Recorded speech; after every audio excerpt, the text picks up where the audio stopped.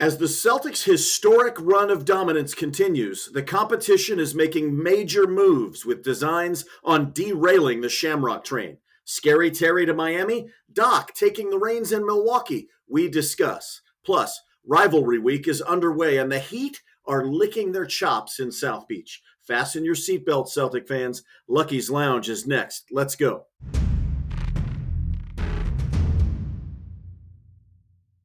In the span of just 24 hours, the entire balance of power in the Eastern Conference has been completely changed. Or has it? Good morning, everybody. Captain Ron Flanders here with my good friend Guillermo Diaz on the other side of the Atlantic as I come to you from London tonight or this morning. Guillermo, a lot has changed in the NBA. I mean, just this news dropped like a ton of bricks.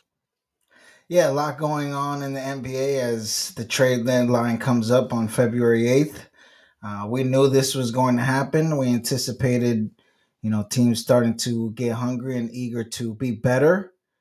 So let the games begin. Well, we didn't know exactly what would happen. I Right. think Terry Rozier we thought could go to the Heat or to the Lakers, but Doc Rivers to the Bucks. We'll talk about that. If you're wondering why I'm sounding a little bit different, we're taping this for Thursday morning. It is Thursday morning here in London, so when you're staying in a hotel, you can't have the studio fully amped up. But yeah, I've met a lot of Celtic fans out here in Europe, and we'll talk about that a little bit in our next segment. But let's break down this news, Guillermo. We got two major moves. We talked last week about the four teams that thought realistically they could beat the Celtics, and a couple of them already have: Indiana, and Milwaukee, but also Miami and Philadelphia. Two of those teams this week, obviously, everybody knows. Miami now has Terry Rozier, who they get for basically a first-round pick, dumping the shell of Kyle Lowry and his salary, and Milwaukee getting Doc Rivers. Terry Rozier is in uniform tonight. He'll be playing last night he played for the Heat against the Grizzlies. Let's start with that. This one kind of hurts for Celtic fans who really were happy to see Terry Rozier get his opportunity, get his money in Charlotte, but we never thought that he would be potentially standing in our path. Yeah, I always loved Scary Terry. I thought he was a great draft pick and a guard who excelled at rebounding and only got better at scoring over the years. I think the move definitely helps the Heat. And if you remember, that's the one team that I did fear out of the East, but I still am amped and would love to face them in the first round to take them out. Well, that may happen based on the current standings. I agreed with you. They're the one team that really has the pedigree to beat us and the coaching. But now they got what they needed. I mean, before the season, right? They really had their sights set on Damian Lillard. And if you wake up today on January 25th and you look at this Eastern Conference, you might be saying Miami dodged a bullet by not getting Lillard, because how much better has Lillard been than Rozier this year? Yeah, no, that's a good statement. I just wonder how quick he can fit with that team, and he's not going to be getting probably the 18 shots per game he was getting in Charlotte. So, how does he stay effective and still contribute to the team? He is the perfect fit for Miami. And before the game last night, Eric Spoelstra addressed the press and said he fits in perfectly with us. He said something very interesting. He said that when he was with Boston, we thought he was one of the most dangerous X factors for the Celtics, that if he impacted a game, we were in trouble. And so they've had their eyes on him for a while. Kyle Lowry only played about 28 minutes for them. Rozier will take those 25, and he'll probably take another 6 or 7 from Duncan Robinson or probably Josh Richardson. But here's an interesting statistic that I know you know, Guillermo. The best player in the NBA coming off ball screens and hitting jump shots is Terry Rozier. His true shooting percentage is 63%. And he's not a guy that's going to demand shots. You're right. He may not get the same number of attempts, but he'll fit in nicely. He is just happy to be back on a relevant contender. I think he lives in Miami in the offseason. So, as Jaylen Brown said, as Guillermo Diaz said, they got better. Yeah, I don't think his defense is quite there to what the Heat or the Heat culture is going to expect, but I think they can build off of it, and they play zone a lot of times, and I think he's a savvy player who will be able to fit the mold. I loved him even in Louisville when I was watching him in college, so I think he'll definitely make an impact on the team. Well, we know with us, he made a lot of big defensive plays. He can do that. And sometimes going from a place like Charlotte to a place like Miami is like hitting a nitro boost for a player. And that I think that's going to happen with Rozier. Yeah. And I think he's going to be one of the top guards in the Eastern Conference down the stretch. Is it enough for Miami? That is the question. Um, they got what they wanted, which was an offensive boost. Miami actually one of the lower scoring teams in the NBA this season. Lowry was giving them nothing on that end. So, you know, I think he probably is a wash defensively with Lowry. So Miami vaults up the list of contenders in the East, which is getting stronger by the day. As we talked about, the Knicks got Anunoby. They've been on a tear. I think 9-2 since that trade. Siakam, Indy's going to be tough. Interesting. And all they had to give up was a first-round pick in 2027, although the salary that Rozier makes, which is pretty significant, I think it's about $25 million, Right. will keep Miami well above the cap for next year, which they weren't expected to be with Lowry's salary coming off, but well worth the risk. I think the Heat win this trade, and Charlotte is not done. They're probably going to get rid of Gordon Hayward. I would expect that they'll be taking calls on just about everybody on that roster not named LaMelo Ball. Yeah, and the Miami Heat, I don't think are above the second apron, if I'm not mistaken. So they could sign a Gordon Hayward if he were bought out by the Hornets. Um, Yeah, I'm not sure about that. I know Milwaukee is. correct, correct. That's a very good point. I mean, you add a Gordon Hayward, and now maybe Because they're right there with us. that's the one thing I think. Yeah, they improved that point guard, but I still think they lack depth. So if they're going to start to add from the buyout market, that's going to be very interesting. Hmm. Let's go to Milwaukee now. This one completely floored just about everybody, although we did see the signs that something was very wrong in Milwaukee. I mean, Bucks fans, many of them, the diehards, knew something was wrong, but your average Bucks fan may have said, "We just blew out the Celtics by 33. Things are starting to look up," but they weren't. After they beat us, they barely got past the Pistons. They've had a lot of trouble. And so they fire Adrian Griffin after just 43 games. One of the quickest hooks that a coach has ever been given in the NBA. But the even more surprising thing is who they hired. Doc Rivers coming in to replace Adrian Griffin. What are your thoughts on that, Guillermo? I'm happy for Doc Rivers. I've always been a Doc Rivers fan, especially since he helped us win in '08. But he hasn't had success since then. He went to the Clippers, had some solid teams out there, didn't do much. Then went to Philadelphia and had an MVP and Embiid, and still didn't do much there. I think there's a reason why he was let go from those two spots, and I just don't know how much he's going to be able to change in such a short amount of time. He doesn't have his staff. Clearly, Lee came from the Bucks here last year. He was under Bud, but also Cassell, who was under him, is also with the Celtics.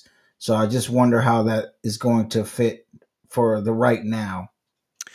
That's a great point that not a lot of people are talking about right now. Joe Prunty, I think, coached the game last night against Cleveland, and he's been there for a long time, and he's a very good assistant. But as we know from Joe Mazzulla last year, it helps to have your own guys. Let's just go through this real quick. We talked about this early on the season, and you might remember that I said we've got a serious yellow flag when Terry Stotts Damian Lillard's head coach in Portland, who was hired to help with the offense, quit just a couple days before the season because he was Right. disrespected, yelled at by Griffin. Then we had an episode in the Garden where the Celtics basically blew out the Bucks, and during that game, he tried to take Giannis out of the game, and Giannis basically refused to go to the bench and inserted himself back in on the next whistle. At the time, many people were like, what's going on here? Maybe it's nothing. But apparently that happened another time against Philadelphia. Hmm. Giannis essentially, and some of the other players, the veterans, Lopez and Middleton, kind of revolted at times and demanded certain defensive schemes be played. So it's not just that they got a sub-average defender in Damian Lillard. Griffin's schemes were not what Milwaukee's used to playing, and Giannis Antetokounmpo, I think, is the reason why Adrian. It's funny because he wanted Adrian Griffin. He basically Right. interviewed him, Right. and he wanted Griffin, but he soured on him quickly. And I believe that Giannis is now a certified coach killer. Yeah, I would definitely say so. It's just sad that they let Bud go in that way. And I know they struggled last postseason when Giannis got hurt and he fell on his back. But I mean, the Heat who beat them went on to go to the finals. So Bud was coming off the loss of his brother who passed away in a car accident. He was a coach of the year. He helped them win a championship. They had Charles Lee on their staff. It was just surprising for them to like clear house and go with someone who's never been a head coach. And now look what happens. You fire him after having him helping you go 30-13. You move on, and then you reach out to Doc Rivers, who, like I said, hasn't really done much since the Celtics tenure. Well, you mentioned Budenholzer and his brother's death and all that. That doesn't happen without Giannis either, Guillermo. I mean, he Right. has to be consulted essentially on anything involving the coaches. And so what I'm seeing with Antetokounmpo now is a guy that is just so driven to win that it clouds everything. I mean, you think of a guy like Michael Jordan or LeBron James who to start getting into personnel moves, just and in this case, even getting into coaching. In Giannis's case, how about just you play and let us handle the rest? Because Yeah. he had something to do with the only coach that has won them a championship in the last 30 years or 40 years getting fired. And then he basically picked Griffin and fired him. And so now Doc comes in. You and I texted on this, and I said, this is going to be big for Milwaukee. It's going to make them better. And you're like, how? Because if you look at his history Right. since leaving the Celtics, and frankly, maybe even with the Celtics the last couple of years, he hasn't been an elite coach. But the one thing that Milwaukee really lacked, I think, this year was respect for the coach. And Yeah. Doc Rivers will come in and command that respect. That's So fair. whether or not you get the X's and O's right, at a very minimum, he won't have a mutiny like Griffin did. Well, a few things to add on to that is I've heard that Doc was brought in a few times, or Griffin consulted him a few times about the Bucks. So this is a very interesting thing. Shams Charania of Yahoo Yeah. Sports reporting that the Bucks brought him in, not Griffin. Oh wow. The Bucks were essentially paying him to help Griffin out. Hmm. Well, with friends like that, who needs enemies? I mean, if he had the ear of the general manager, and he was, I mean, at some point the GM turned to him and said, "Doc, do you think he can figure this out?" I mean, Doc Rivers, that's all he knows is coaching. I think he's an Right. outstanding broadcaster. I love him on the ABC broadcast, but he wants to coach, and Yeah. he only want, as we know, he only wants to coach teams that have stars and a chance to win. So this is a ready-made situation for him, and I think he pulled you know a Brutus here and kind of sold out Adrian Griffin. Maybe that's harsh language, but he could have said, yeah, he may not work out, but don't come looking to me. he didn't say that, obviously. I mean, his name Sure. was announced almost immediately after the firing, CNN initially reporting the hire. So, um, yeah, I mean, that's another context to this, that Doc Rivers may have, in a not so subtle way, said, I can do this. Yeah, And I and mean, go ahead. yeah, I mean, and their roster is really good. Yeah, and I've also seen clips of Giannis drawing up plays on the bench. That's never a good idea. Just like Marcus Smart last year when he sat in Joe's seat, like that's not something I was really fond of. But to see Giannis drawing up plays for them to play on the court, that's again another red flag. But, it's interesting because the times that the Bucks veteran players, you know, put things in or demanded that things be put in, it actually worked out for the Bucks almost every time. And so Hmm. when asked about it, Griffin kind of said, "Well, yeah, I mean, you got to listen to your players, and I think you do have to listen to your players." Red Auerbach used to listen to his players. Casey Jones, uh, Doc certainly with the Celtics would do that at times, but this was not a strong coach. And Yeah, he certainly did not have control of the team, and he looked very unsure of himself the last 5 or 6 games. Here's an interesting note about Doc Rivers, though. In the sure. 77 plus years, and I keep going, here's another history note.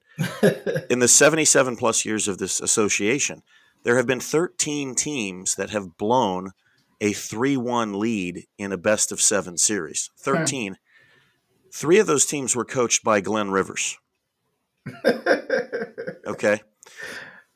You had it happen a couple times with the Clippers, Right. and I think it happened with the 76ers. And he has also blown 4 3-2 leads.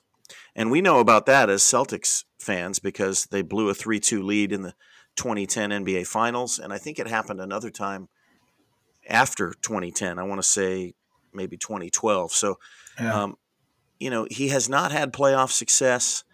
And, he's looking to become just the second coach to join a team midseason and win the championship. You might remember that the Cavaliers, another, coach killer, LeBron James, ordered David Blatt out of town back in 2016.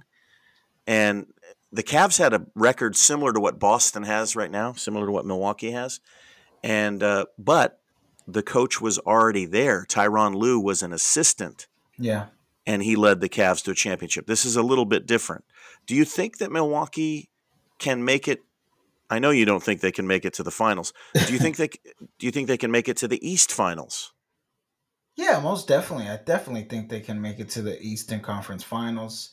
Listen, the writing was on the wall, all right? Like Giannis came out and yelled at everybody about how much he wanted to win. He was all about winning. He committed to Milwaukee. He wanted Lillard. Lillard comes. He wanted the coach gone. The coach is gone. He called out the ball boy, the towel boy. Like he called out everybody in the organization. So they had to do something to appease him. They did, and he did sign that contract after all this happened. But here's a dirty little secret about Milwaukee. I mean, we talked about their defensive passivity and or permissiveness as they're one of the bottom half of the NBA in that department. But another dirty little secret is that Damian Lillard has not been Dame Dalla. Right. He had a big game winner, I think against who did he hit that game winner against? The Um. Sacramento, I think. Yeah, recently. And he's Yeah. shown flashes where he's had some big scoring games, but he's shooting horribly. He's nowhere near his normal self, and so Rivers might be able to unlock that offensive piece. Middleton as well. Yeah, Middleton looks like and you've said that he may be on the downward end. But if they Mhm. can get Lillard back to where he was, they'll be very dangerous, and expect some changes on the defensive side as well. Well, when we come back, we're going to talk about the real reason why all these moves are happening. The Celtics aren't showing any signs of letting up. We'll talk about a very solid Texas two-step sweep when we come back. You're listening to Lucky's Lounge Podcast. Stay right there.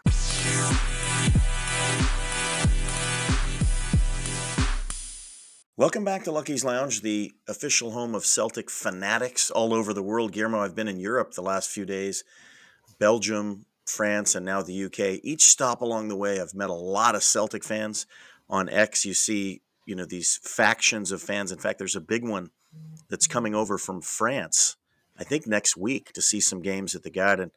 But it's just hilarious. I mean, you're walking down the street and somebody, I wear green when I'm not in military uniform, and somebody will go, "Oh, Boston Celtics, Ray Allen, Larry Bird." They just it's hilarious to be out here. But I um, love it.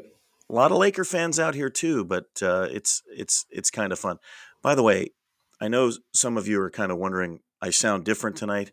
I feel like I'm like at a sleepover, and I don't want to wake up my No. parents. But as I film this, as we tape this at 1 in the morning here in London, I do have to keep it down as I have some very high-ranking military officers right across the wall from me. Listen, we're getting that smooth jazz Captain Flanders vibe. We're good. All right. Well, hey, real quick before we Yeah. go into this talk about the Celtics, Joe Mazzulla was asked by Gary Washburn of the Boston Globe, and Washburn wrote a really good story about what we just talked about, the moves with Miami and Milwaukee. You definitely should go to theglobe.com and check it out. Yeah. But he asked Mazzulla about these teams making moves to compete with the Celtics, to which Mazzulla responded, quote, "I don't think they're competing with us. First of all, we haven't won. So I don't know why anyone's competing with us. You know what I mean? We haven't won a championship since 2008. We're certainly not the standard. We're chasing people as much as people may say they're chasing us. We don't even look at it in that standpoint. We have to keep that healthy balance of knowing we're a really good team, but there's also other really good teams, and how we match up against them and how do we continue to get better as a team." What a great response by I love it. Missoula. Yeah.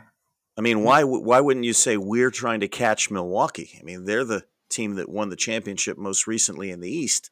Yeah. So I think it's a great response, and it shows the continued maturity and the Celtics are locked in, Guillermo, as we're about to talk about. Yeah, I love that from Coach. I think, as we've spoken about, he's definitely grown from year one to year two. And I just love how humble he is. And it's honest facts. Like, we haven't won since '08. Trust me, all my other friends who love the Lakers or the Heat, they tell us all the time, you guys are regular season champs, but can't get it done in the playoffs. So I'm I'm with Joe. Like, we're chasing the same thing everybody else is chasing. The Nuggets are the champions, and the Warriors won before them. So he's right. Yeah, I saw something on X yesterday that's compared the Celtics to the Kansas City Chiefs. I think we're more like the Buffalo Bills right now, a team that kind of gets close every year but doesn't get there. And The hope Sixers are the Bills. well, no, because the Sixers never got anywhere near the finals, right? Neither have the Bills. Well, they went. I'm talking about the old Bills, Guillermo, the Copy, copy. four Super Bowls in a row. Yeah, the Sixers aren't even anywhere in the discussion in terms of that. But the bottom line is it looks like, and if you look at the Celtics' last three games, and I'll include the Denver loss, it Yeah. looks like this could change. The Celtics are showing a lot of growth now. The 20-game home streak is over, and I know you want to talk about that. But the theme for this segment is the Celtics just had a really good week, in my opinion. Oh, definitely, definitely. Yeah, I just want to start off with the Nuggets game.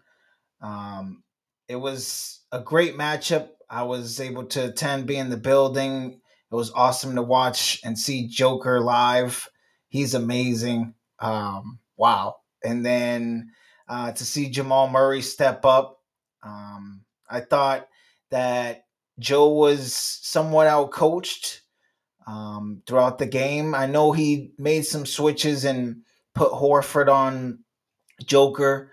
That didn't really seem to help. And I just felt like the Nuggets wanted it more. And Jamal Murray spoke to it after the game. They knew that the Celtics were 20-0 at home, and they wanted to be the first team to give them that L at home. And they were coming off of a tough loss to Embiid and the Sixers. So I just felt like both the coaching staff and the team really brought it to the Celtics, and I hope they've learned something from that. I guarantee you that they did, Guillermo. And you bring up a good point. I mean, when teams have a streak or something like that they're famous for, they're trying to grow, they have a huge bullseye on their back. Remember when Isaiah Thomas led the Celtics into Oracle Arena, I believe it was, and the Warriors had a much longer home winning streak. It was in the 40s, I believe. And with IT in there, we went in there and snapped that streak by Golden State. I mean, the Celtics were very motivated to win that game. When Brad was coaching, we usually beat the Warriors at least once a year, sometimes twice. And so I remember how motivated the Celtics were to take down that streak, which kind of shocked the world, as it were. This one wasn't so shocking. I mean, Denver's stars outplayed the Jays. There's no Yeah, question about it. Murray was incredible. Jokic was Jokic. And in some ways, the Jays did revert to hero ball. I mean, I think the definitely. game is won if Jason Tatum, who went 1-on-3 on a transition play and flips it up with some English, and that ball rolled on the rim for about a second before it came off. I think if that one goes in, we probably go to overtime and win that game. Fair. It was a very closely fought game, but as we've seen all season long, in each of these Celtics 10 losses, or certainly the previous 9, the Celtics have taken those losses and they've learned from them. Sort of Yeah. like fighting an enemy that has artificial intelligence or fighting against a computer. They learn from that, and hopefully the next time you play them, you can't have success doing a lot of those things. Mike Malone put some things in that Joe Mazzulla certainly took notes on. And all things considered, I thought the Celtics, they had the fight. They just didn't play as smart as the Nuggets, and the shots weren't falling. There were a lot of good shots that didn't fall. Yeah, they went away from Porzingis, who was having a great first half. That really upset me. And the offensive rebounds usually were a team that does pretty well on offensive rebounds. I think Pritchard does great at it. Hauser has done great at it this year.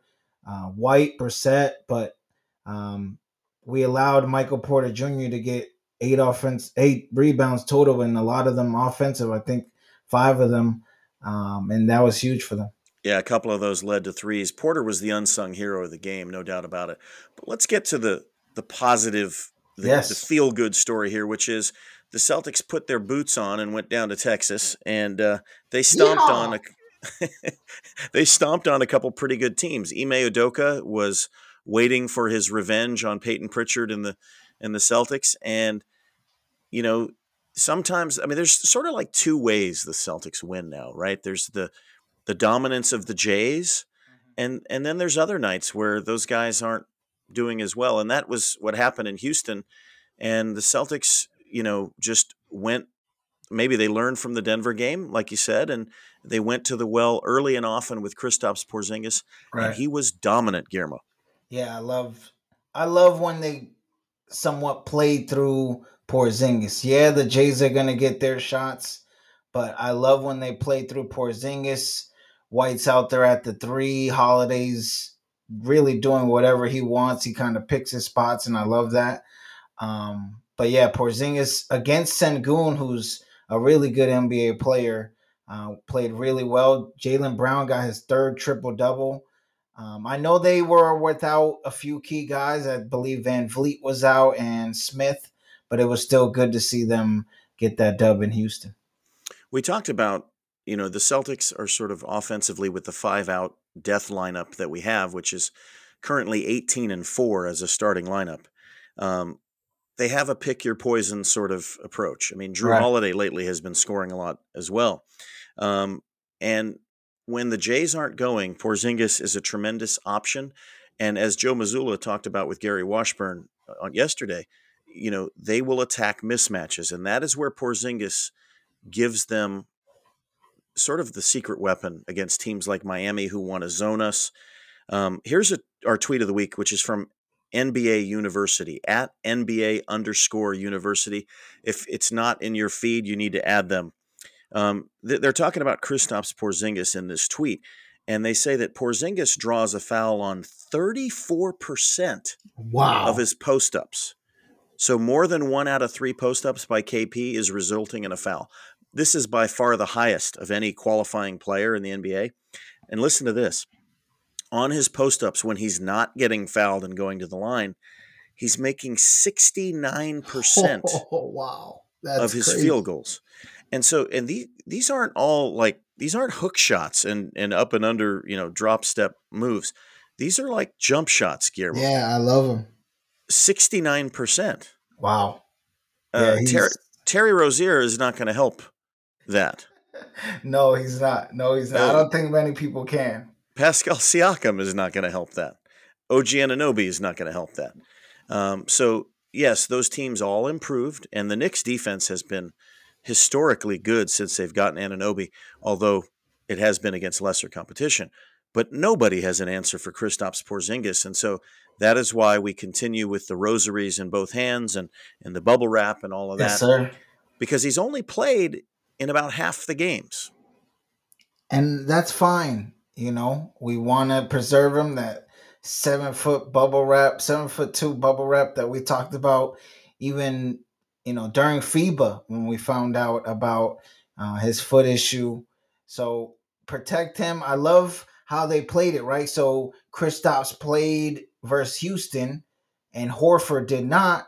And then since it was a back to back against Dallas the next night, Horford played and Kristaps did not, and it was a total different game.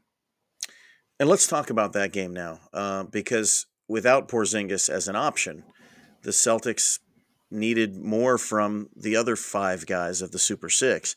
And boy, did they get it. The Jays had a dominant game. And this was an interesting, there was a few different subplots with this game, right? Number one is that Luka Doncic owns the Celtics Yeah, historically. Number two is obviously it's us against Kyrie. And then Grant Williams in his first game. Batman. Yeah, Grant against in his first game against his former team. Now he started out as a starter with the Mavericks, but he has worked his way down to the bench. He didn't play very well. The Celtics kind of contained both Irving and Doncic, but boy, Guillermo, the Jays came out with a vengeance. What a game! What a game! It was great to see the Jays step up and do what we would love for them to do night in and night out. And we know over 82 games, it's just not going to happen, especially if you have full strength with Porzingis, which is fine. It's okay. That's not what the hero ball we don't want to see like we saw against the Nuggets. Um, but for Tatum to have 39 points, 11 rebounds, 5 assists, Brown to have 34 points, 3 rebounds, 4 assists. Tatum had a monster block on Grant Williams, which is funny to see because he chirped him right after. Yeah, And if you didn't go ahead. see that, the last two games, the Celtics have essentially not conceded the Hail Mary shot right before half. So a couple games ago, Derek White Oh yeah, that was great. saw a guy, trying to heave one from behind half court and blocked it. I don't remember who it was. I think But it was then, Sengun. yes, it was. And then you had Tatum with Grant Williams got a rebound and tried to shoot one from about 65 feet. And Tatum was right beside him and hit the ball so hard. Grant flopped and tried to go to the ground. Yeah. And Tatum looked down at him and said something. Do you know what he said to him? No, he said he couldn't repeat what he said in the presser, so I'm sure he chirped them because I'm sure Grant all game was chirping the Celtics. Well, that wasn't too smart. And given the way he's playing right now, that's really not that smart. But I'm a pretty good lip reader, but it looked like he said something like "go back to something." I couldn't Mm, read it, but there was definitely some. Scalabrini called it "big brother to little brother" treatment. yeah. Um, but in this game, Guillermo, the Celtics gave a blueprint to the rest of the Western Conference on how to win. Now, granted, most of the Western Conference does not have teams that have wings like Jaylen Brown and Jason Tatum.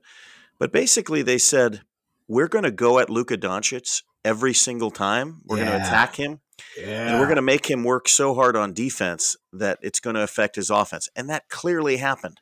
I mean, Jaylen Brown posting up Luka Ooh. Doncic physically punished him. Oh I yeah. mean, he was getting hit by Jalen's shoulder, in the face, in the mouth. There was one play where Jalen crossed him up, and Doncic went Oh to the floor, man. and Tatum, did the same thing. They attacked both Kyrie Irving and Luka Doncic, and this is sort of what we could do with Milwaukee as well, because when you have a backcourt like Malik Beasley and Damian Lillard, the Celtics are big enough with post-up guards like Drew Holiday and Jaylen Brown. They can just punish you, and they will go 5 out and attack matchups. And so this is the blueprint. And the Celtics, both of those guys, as you mentioned, Brown and Tatum, not only were destroying the Mavericks on offense, they both played a great game defensively against two of the best offensive skill players in the NBA. And after the game, Jaylen Brown said, you always hear about guys doing great things offensively. And Right. in our next segment, we'll talk about why that night, Tuesday night, was one of the most historic, or was it Monday night? Monday night. Monday night was a historic night for NBA offense. But Jalen said, you always hear about those guys that you can't stop on offense, but you don't always hear about the stars that can do it on both ends of the floor. And the Jays do that, Guillermo, and that might be one of the reasons why we're the best team in the NBA. Yeah, that's one of the things I love to see was Brown guarded Luka, right? And he gave him that pressure from the top of the logo all the way throughout the game. And not only did he bully ball him in the paint, not only did he take his ankles with the cross up and the jumper, Luka commented saying he was praying on the floor after that. Luka switched for him to miss. Right. Yeah. He switched his shoes at halftime. He took off his headband because JB was just giving him that work. He had the pump fake where Luka landed on him and still made it in his face. I just want to see a little bit more of that dog from JT. And I know we're not always going to get that, but I loved when we were playing the Thunder and he picked up SGA at the top of the key. Like, I just want to see that same all defense that JB's bringing from JT. In that game, our unsung hero of the game was Peyton Pritchard, who at 6'1", and maybe we're being generous there, continues to rebound about 6 inches above his actual height. Yeah, man. And you mentioned this sort of back-to-back thing where we play Kristaps one night and Al the next. We would be remiss if we did not talk about how well, and I don't want to jinx this, but Al Horford is shooting the ball again in an elite fashion. Remember last year he missed some shots in the playoffs and said, I'm mad at myself because I'm an elite shooter. And some of the media members were like, Horford's an elite three-point shooter? I think he was like second in the NBA last year, something like that, in terms of efficiency from deep. I mean, the guy is just continuing to splash from deep, Guillermo. In his old age, he has become a knockdown three-point shooter, and he is still defending at an incredibly high clip. He's a specialist almost, defense and threes, and a great passer. Yeah. I think, this guy's like fine wine. He's getting he's getting better with age. Yeah, most definitely. And even some of the threes he's been taking this year are threes that, we wouldn't expect. He's usually like a spot up shooter, but there's been times where he's running up and shooting. So it's great to see him be adaptable and change the game to the Celtics mold. Well, when we come back, the Celtics mold apparently is very popular because 4 Celtics have been added to the team of possible players for Team USA going to the Olympics in Paris this summer. We'll tell you who they are, and we'll talk about historic offensive outbursts coming up next on Lucky's List. Stay right there.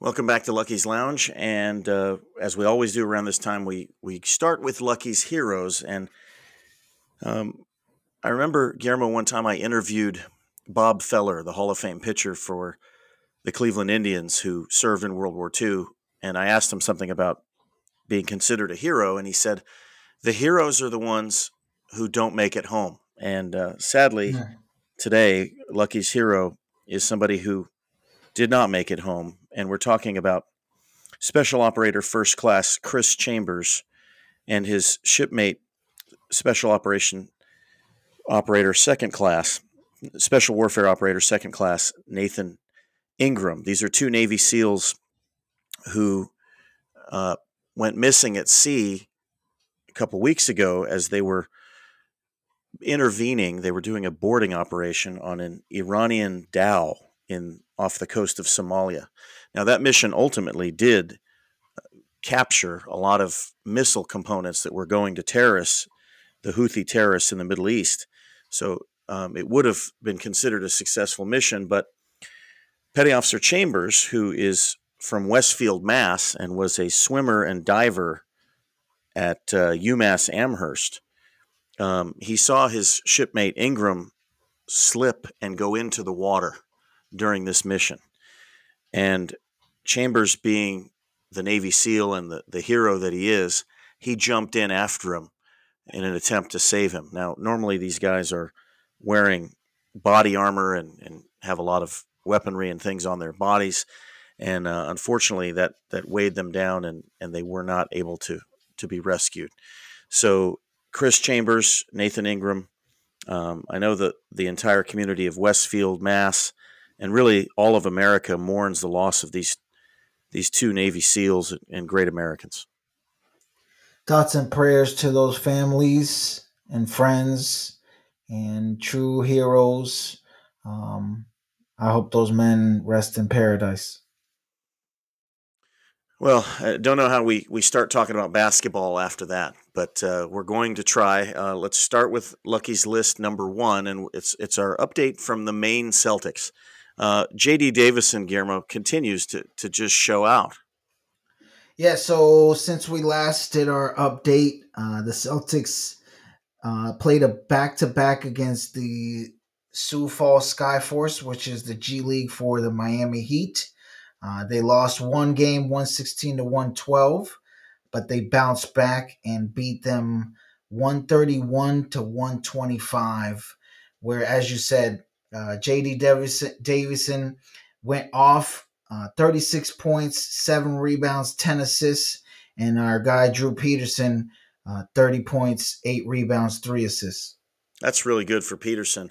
The Skyforce are really they used to be in the CBA, now they're in the G League. They're a very good franchise, and the Heat continue to produce really good talent that are not drafted. They were 10-1. They were 9-1 before that back-to-back. The Celtics almost beat them twice, so that was really big. Speaking of Davison, and speaking of podcasts, the Maine Celtics have their own podcast, and they just dropped one with Davison. So if you want to hear about his perspective on being a Boston Celtic and a Maine Celtic, that would be a good one to listen to. Also, the Celtics, on their official podcast, The View from the Rafters, just dropped one with Paul Pierce and Antoine Walker. So when you're done with this one and you're waiting for another week for Lucky's Lounge, check both of those out. I think you'll enjoy both of those. Item number 2, Guillermo, Team USA gearing up for a trip to Paris. We've already qualified for the Summer Olympics this year in France. Has announced the names of 41 players who could be trimmed down to that final team of 12. And there's 4 Celtics on the list. Guillermo, tell us who's on it. Yeah, so on the list we have Jason Tatum, Jaylen Brown, Drew Holiday, and Derek White from the Celtics. That's really impressive, and I think another team that will be in Paris will be Team Canada, and I would expect O'Shea Brissett and Delano Banton, potentially, certainly Brissett, to be on the list of under consideration from Canadian basketball. So it's exciting to see, and we'll keep an eye on that as it goes forward. Item number 3, this one we talked about the great offensive and defensive performances by the Jays on Monday night, but that same night, Joel Embiid had 70 points in a Philadelphia 76ers win, and Karl Anthony Towns had 63 points in a game that the Timberwolves would eventually lose to, of all teams, the Charlotte Hornets. This is a historic night of offense in the NBA, Guillermo. Yeah, big night for both those guys and two big men, right? Like we usually will see that from a guard or a wing, but for two big men, I don't even think Embiid hit any threes to get to his 70. I just think it was better for Embiid to get the 70 because they got a W, whereas the Timberwolves continued to feed Cat, and Anthony Edwards talked about it post game. They kind of got away from their game because they wanted him to have a big historic night. So to have 62 in a loss isn't that great. No, it's not. And after the game, Chris Finch laid into his team. He said it was a disgusting performance, Yeah. immature. Listen, a lot of guys can get huge amounts of points in a game. I remember, and I know you do too, Devin Booker coming into Boston Garden Mm-hmm. getting 70. And the coach at the time of the Suns, and I'm trying to remember who it is. Maybe you can Was remember. it Monty? No, it Oh, was okay. not. It was a young guy who didn't last long there. But he was fouling the Celtics in a game that the Celtics were up a lot just to get him a chance to get to it. And there was a famous meme afterwards where Booker was holding up the sign that Wilt held up with the 100 on it, the All piece of right. paper with the 70. Um, But he but took an L. they took the L, right? And Yeah. so one other thing about this, this is the fourth time in NBA history. This is kind of a shocker. Fourth time in NBA history where two guys have scored 60 plus on the same night. The last time was April 9th of 1978 when David Thompson got 73. David Thompson with the Nuggets and George Gervin of the Spurs with 63. The other two times both involved Wilt Chamberlain and his eventual Laker teammates. Wilt Chamberlain with 78 and Elgin Baylor 63 in 1961, and Jerry West with 63 and Wilt Chamberlain 62 in 1962. So it has happened, but this current spate of offense, Guillermo, is really crazy. The numbers we're seeing that not only players but teams are putting up. Yeah, but it's just like JB said, offense is glorified. I think that was the big news, that 70 and 62, but nobody ever talks about the defense. And I did see one hilarious tweet where, they put, Embiid dropped 70, so JB dropped 77, which is making fun of him dropping Luka Doncic. So that was a great tweet to see. But yeah, I just want to. I'm all about defense. I wish defense was as glorified as offense, but it's wild, right? I mean, we're seeing teams score astronomical points a game. We saw it live on the Celtics played the Pacers. So it's an offensive league, but again, just astonishing for two big guys to be able to do that in this modern era. If the season ended today, Guillermo, Joel Embiid would be the MVP for the second consecutive season. And he's unstoppable right now. I mean, that 70-point performance is not surprising at all. We've talked about the playoffs and how guys go to the free throw line less, perhaps, and that might be a little bit take away from the Philadelphia a little bit. But, Doc Rivers might have to face his old team in the playoffs, and it'll be interesting to see if they have an answer for Joel Embiid. Item number 4 on the Lucky's list, we talked about the Clippers getting the NBA All-Star Game in 2026. Here's an item that we haven't talked about. The Intuit Dome, Yeah. which is where the Clippers will be moving in next year. I was watching a Clipper game recently, and they were advertising a feature at the Dome Right. that does not exist anywhere in the NBA, but it does kind of exist at Cameron Indoor Stadium where the Duke Blue Devils play. The Clippers are actually going to create a section behind one of the baskets called The Wall. Have you heard about this? Yes, I did. Ballmer talked about it when they announced the 2026 All Star Game in Inglewood, California. So basically, Clipper fans have to apply to get Yeah. into this section. And in this section, which is a massive section, anybody shooting a free throw will not be able to see around the wall. People are only allowed to wear Clippers gear. Correct. Anybody wearing an opposing team's jersey will be moved out of the section, and they're encouraging their most raucous fans. They're trying to set up a serious home court advantage in a college type environment. What do you think about this? I think it's great. I think it's cool for them. They're the ugly stepsister to the Lakers. A lot of LA, I guess, fans in general always geared towards the Lakers because they've always won and had great players. But I think this is how you build towards a bigger fan base for the Clippers, right? It's kind of scary because they're in California and you have the gang ties were red and blue, so it's kind of scary to be wearing those colors out there. But you have great players in Kawhi, PG. You got Harden, you got Westbrook. You're getting a new dome, so this is a start to build your fandom. I mean, yeah, and that's how you know if somebody's really, really hard is if they're wearing red and blue and they're still walking and they're still upright in Los Angeles. This building has all sorts of. It's not just the wall. There's all sorts of novel concepts that have me Yeah. kind of scratching my head. Yeah, I think the wall is pretty cool. It'd be interesting to see, what side of the wall the team is on during the fourth quarter. The screen inside the indoor jumbotron is huge. They're gonna have 5 basketball courts in the arena, and there's even gonna be a section where if you're 21 and older, you can smoke cigarettes and marijuana. Are you kidding me? I'm not. Wow. That's Well, just specifically for Snoop Dogg. listen. I got to tell you, they're going to lose a lot of Laker fans. Uh, the Lakers are going to lose a lot of fans to the Clippers based on that last fact alone. Um, for the Celtics, though, going in there next year, a couple of things that I think we need to consider. And I'm a Southern California native. I've gone to many Clipper games, both at the LA Sports Arena and Staples Center.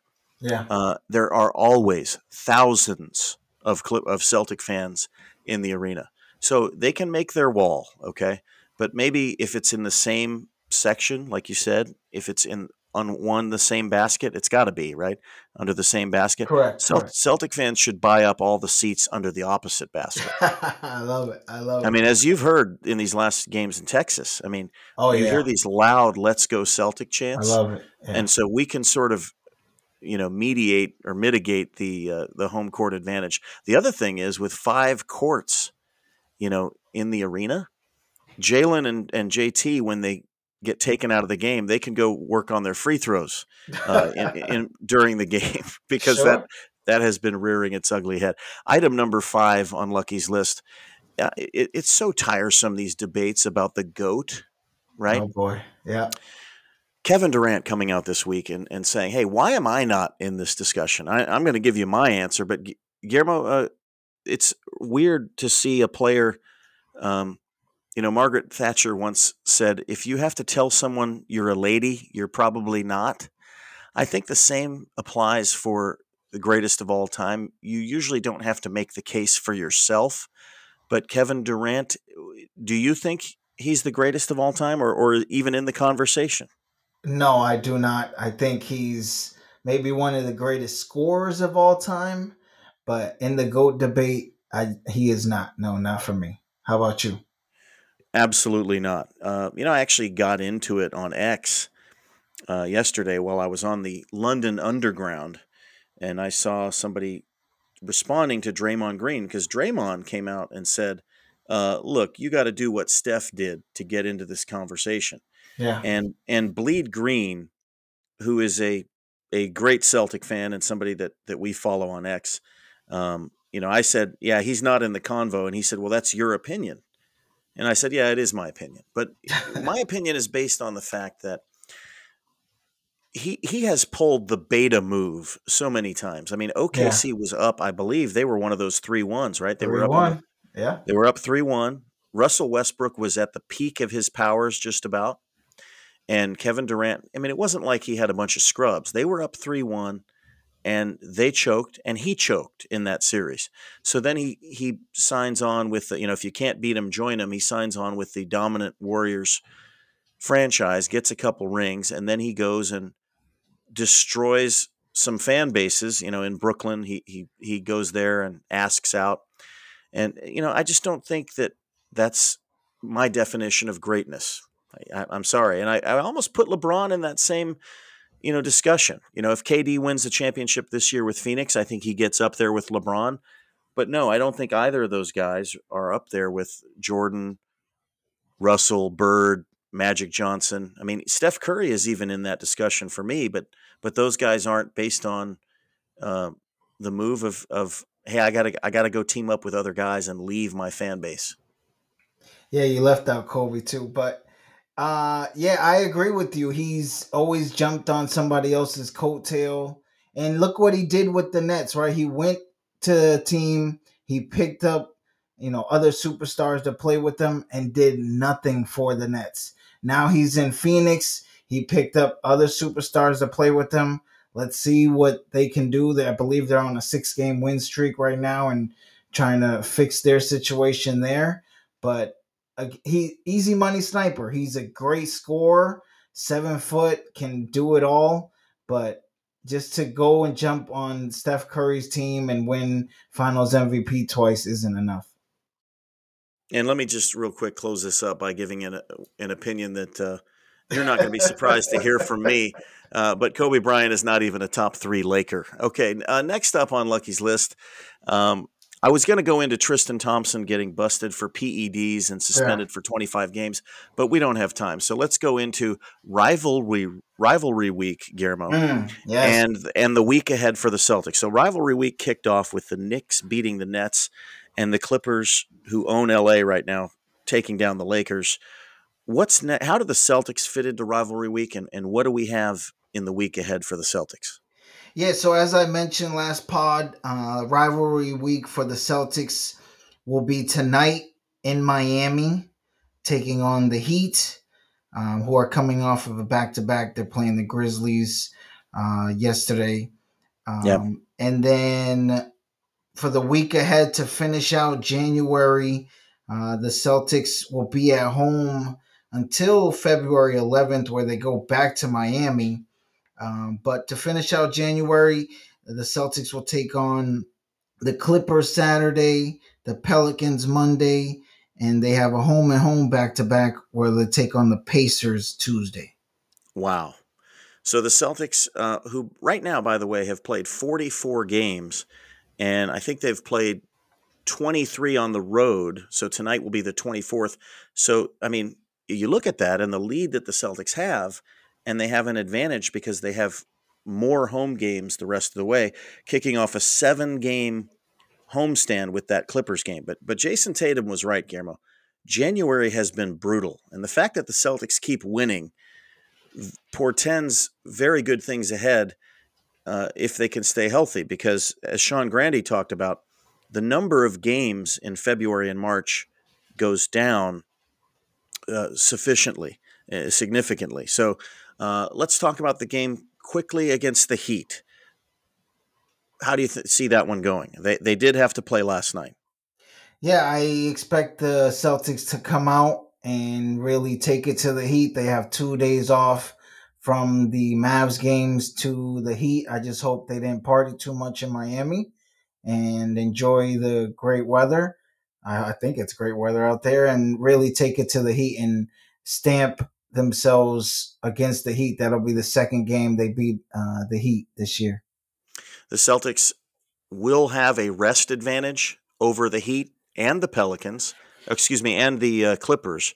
But these are all tough games. We'll see how they close out January. We'll need Derek White and Drew Holiday in full effect tonight down there in Miami. Well, thank you for listening to Lucky's Lounge. From London, I'm Captain Ron Flanders. From Boston, he's Guillermo Diaz. Thank you for listening to Lucky's Lounge. Let's go Celtics. We'll see you next week. Have a great week.